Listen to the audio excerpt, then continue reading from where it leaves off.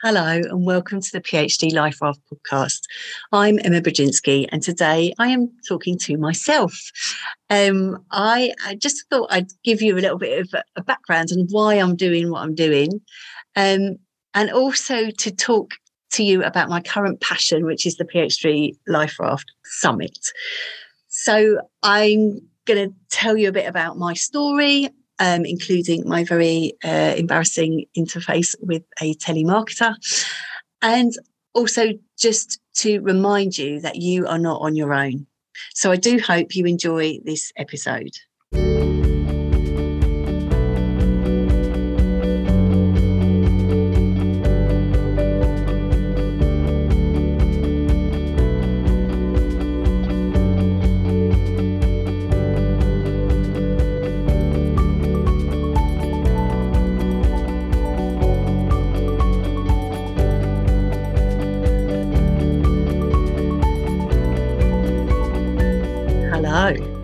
It's just you and me this week.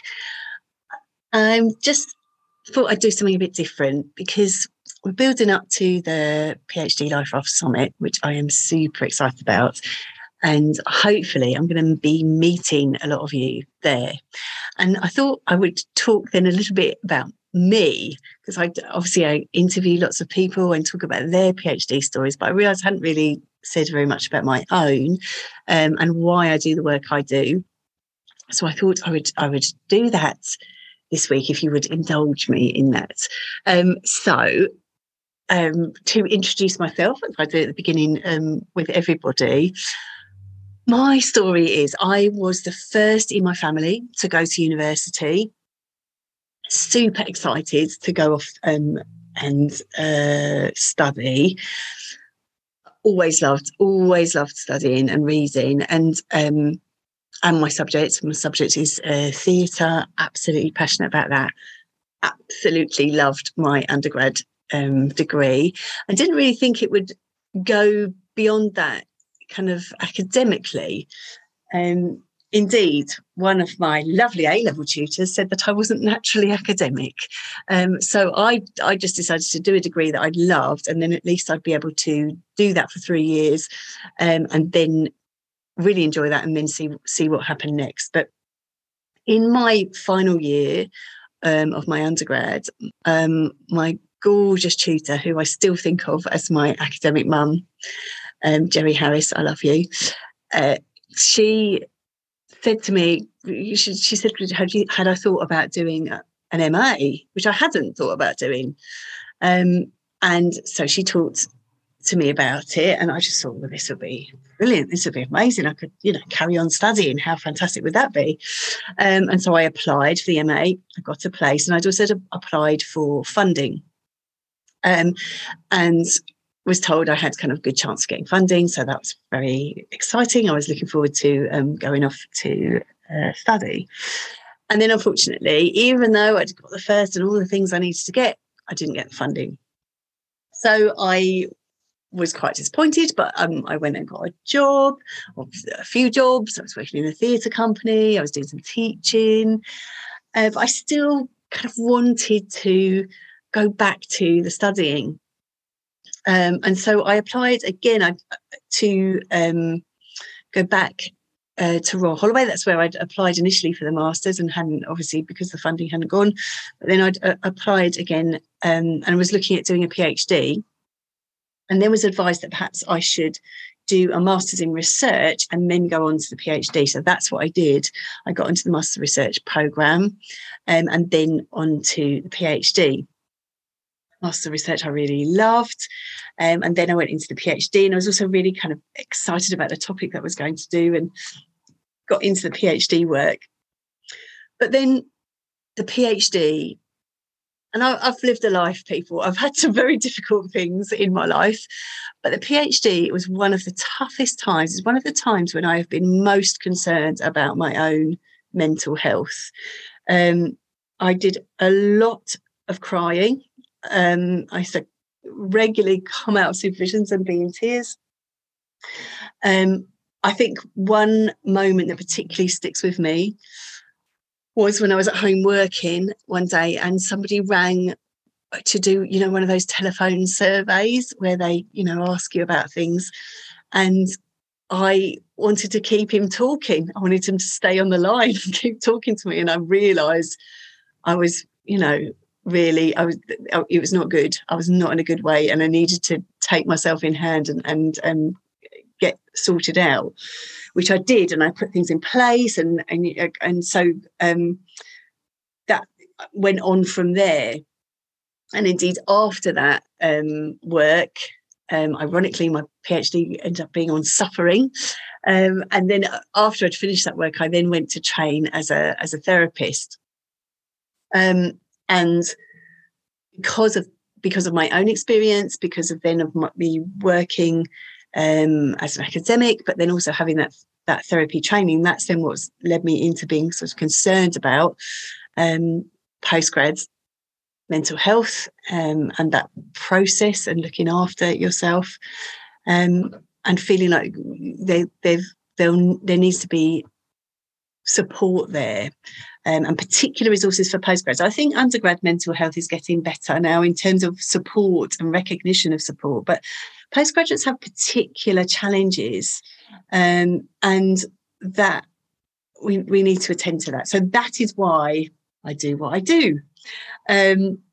This then ultimately, because I've then delivered a range of workshops, worked with Techno, worked with some fantastic people along the way, and ultimately have ended up doing this podcast, which I love. And the podcast came across about because I was doing this work and I was seeing that it was people were finding it really helpful, and I wanted to sort of make it more generally available. And I thought the podcast would be a brilliant vehicle for that, which I think it is, and it's gorgeous.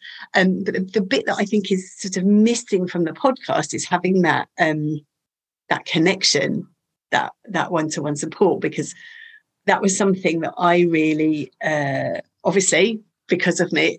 Moment with the telephone man, I really needed that. I really needed the sense of being able to talk to people and having people in real live time, which is why I wanted to extend this work and do the summit, because I wanted to have the opportunity to be with other people.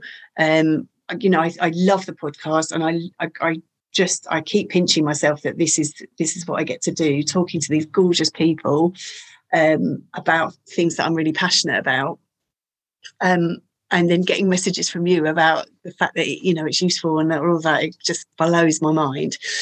But I knew that we could kind of take it further, and that's why I wanted to do something and to do the summit.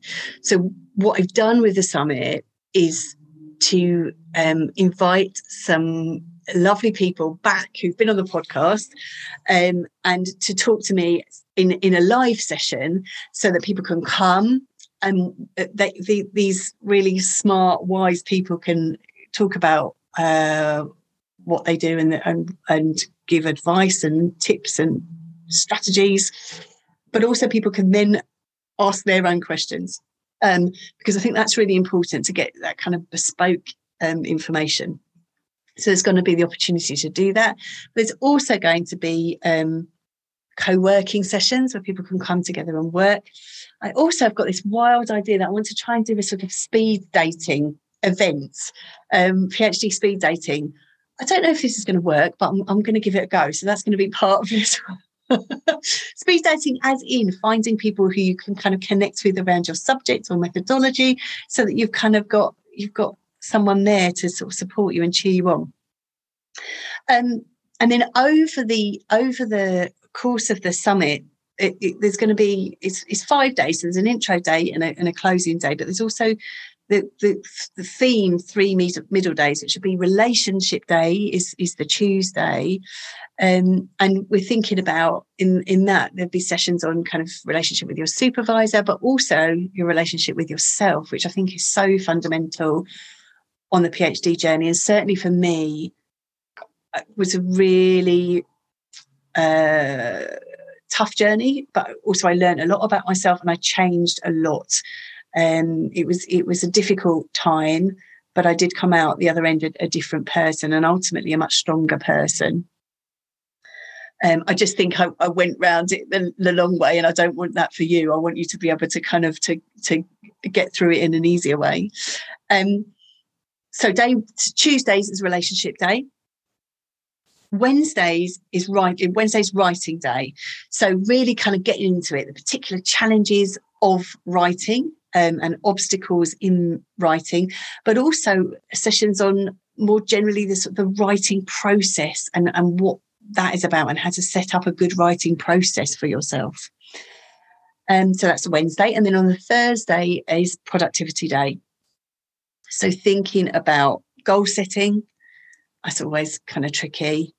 Well, for me, this sense of kind of setting myself up. I'm totally over ambitious and I'm a chronic overscheduler, and then beat myself up because I don't meet that. But so this sense of kind of thinking about how to be sensible about setting goals, lots of things that I have learned out of that process, and we've got fabulous people coming to talk about that. And then also the kind of the project management of the PhD, more generally, that kind of meta understanding of the PhD. So each day there were going to be these kind of Q&A sessions, where there'll be a daily check-in with me. This is what I'm really excited about in terms of getting to meet people, say hello, see what's coming up, see what people want to talk about.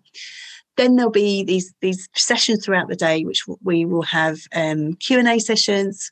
We will have co-working sessions, and we will also have holistic practices. Each day will be a holistic practice to support your PhD. So we've got yoga, we've got journaling, we've got mindfulness. So a sense of what can you do to support yourself. And then, as I say, a couple of extra wildcard sessions too. So that's what it's going to look like. And I'm really looking forward to this. I am so excited. It's been a long time in the making, and I really hope you can come and join us. I'm aware that I always very unkindly on the podcast ask people for a top tip. And I was thinking as I was going to record this, like, what would your top tip be, Emma, for people? And I realised just how unfair this question really is, because there's so much that I want to say and communicate. And I guess that's why I have a podcast, because I can then just chat on to you every week. But I think fundamentally the most important thing, I think, is to remember that you're not alone. You are not on your own. There are lots of other people going through this at the same time as you and having similar experiences. It is not just you. There's kind of systemic things going on. The process itself. You are not on your own. And also there are lots of really smart, switched on, compassionate people who are so willing to help you, to step in and help you. And this sense of that we are all here. Like, I am totally here. I am totally on your team. And so I really hope that you remember that on those really tricky days. Remember that it isn't just you, and you can reach out and get the support that you need. So, yeah, so that was a little bit about me. I really hope you do come and join us. It doesn't matter if you come for one session or all of them. You're welcome, because I know people are really busy, and I've tried to set it up so that everything's available on replay for 48 hours, so that you can check in with the sessions that you think will be useful. But if you sign up, you will get all the emails which will tell you what's coming up, so that you can choose what works for you. So I'm really looking forward to meeting you. Thank you so much for being part of this community, and thank you for listening.